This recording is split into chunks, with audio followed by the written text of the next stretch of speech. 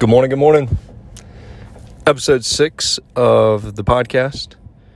It's hard to believe that it's almost been a week. And today, we'll try a little different today. About 5 months ago, we opened up a fourth location. Third on the Granger Owen side, but then we just added a Liam John physical location as well. And as a result of that, the old way that we used to manage scheduling, which was basically hoping everyone showed up, didn't seem to be working for us anymore. We were all getting frustrated, short-handed, short-staffed. You were supposed to have the day off, but then got called in because you didn't have enough coverage on the floor. And after a while, it just became really, really daunting, and the way that we were trying to solve the issue was clearly not working. But as opposed to just being mad and upset about it, we decided that we were going to try some new scheduling software. Well, I was a knucklehead with the bright idea to come up with the scheduling software, which is pretty cool in theory and looks really pretty until you start putting 20 some odd names on there to manage their schedules.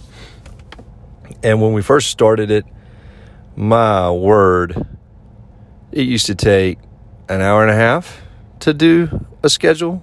And the reason why is because you have all these different people, some part-time, some full-time. You have these different locations. You have different abilities. I don't know, at the end of the day, I wasn't the one that had to be okay with the scheduling. It was my business partner and father, which is in and of itself interesting. And so I'd spend, an hour building out what I thought was a good-looking schedule, show it to him, and we would, quote-unquote, call an audible, which translates to, Vaughn, you did this wrong. I would get super frustrated. And every freaking week, it would go the same way. And I about shut down the software no less than 10 times. But then I realized that I could not quit. Now, fast forward to today, and I do schedules on Saturdays. Well, guess what? We're 8 minutes in, and the schedule is complete. And I don't feel bad about it. I don't even have to send it off to get double-checked and approved by the head honcho. Instead, I hit publish. The however many shifts that is go out. And everybody's got their schedule for the next week, and we don't have to worry about it. And I know where people are, and I can text message everybody with one click of a button. It's awesome. But in that process, it took, 60 days. So what is that? Somewhere around 8-9 weeks worth of me messing around with this silly scheduling app and getting frustrated and mad to finally get to the point where I learned the shortcuts. I figured out what was working, what wasn't working. I tweaked it a little bit. And now, what took me, call it an hour and a half, 2 hours before, or just call it 90 minutes, now it takes me roughly 9 minutes. So I decreased the amount of time it took by 10.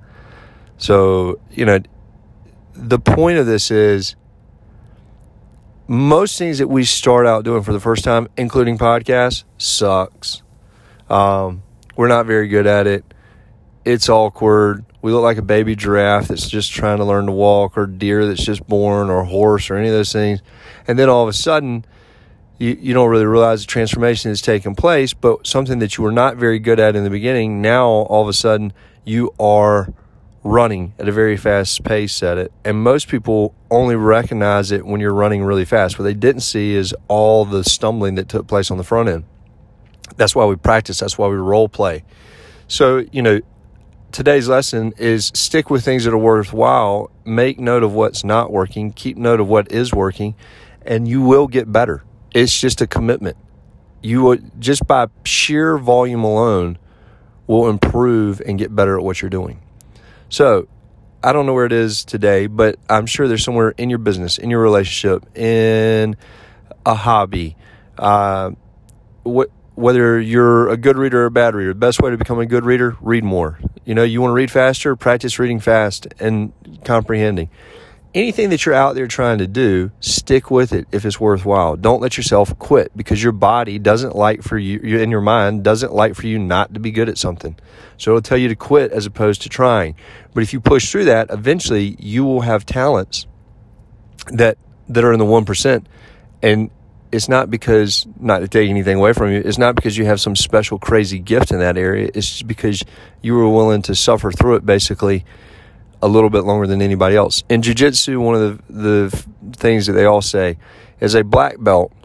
So to get a black belt in jiu-jitsu, depending on, can take anywhere from 8 to 15 years, right? But they all say the same thing. A black belt in jiu-jitsu is simply a white belt that didn't quit. And it's so true. It's just a journey. And don't be in such a hurry to have perfection overnight. And once you decide that you're going to commit to that journey, you've already achieved in your mind the result. And then your body just has to catch up. Time has to catch up with you. So go out there today and make sure to stay committed and continue to practice the things that you've started. You will get better. You will learn hacks. You will do all kinds of things. But don't get discouraged. If I won't let a little scheduling app shut me down, I feel very confident that you can do something great today. I'm out.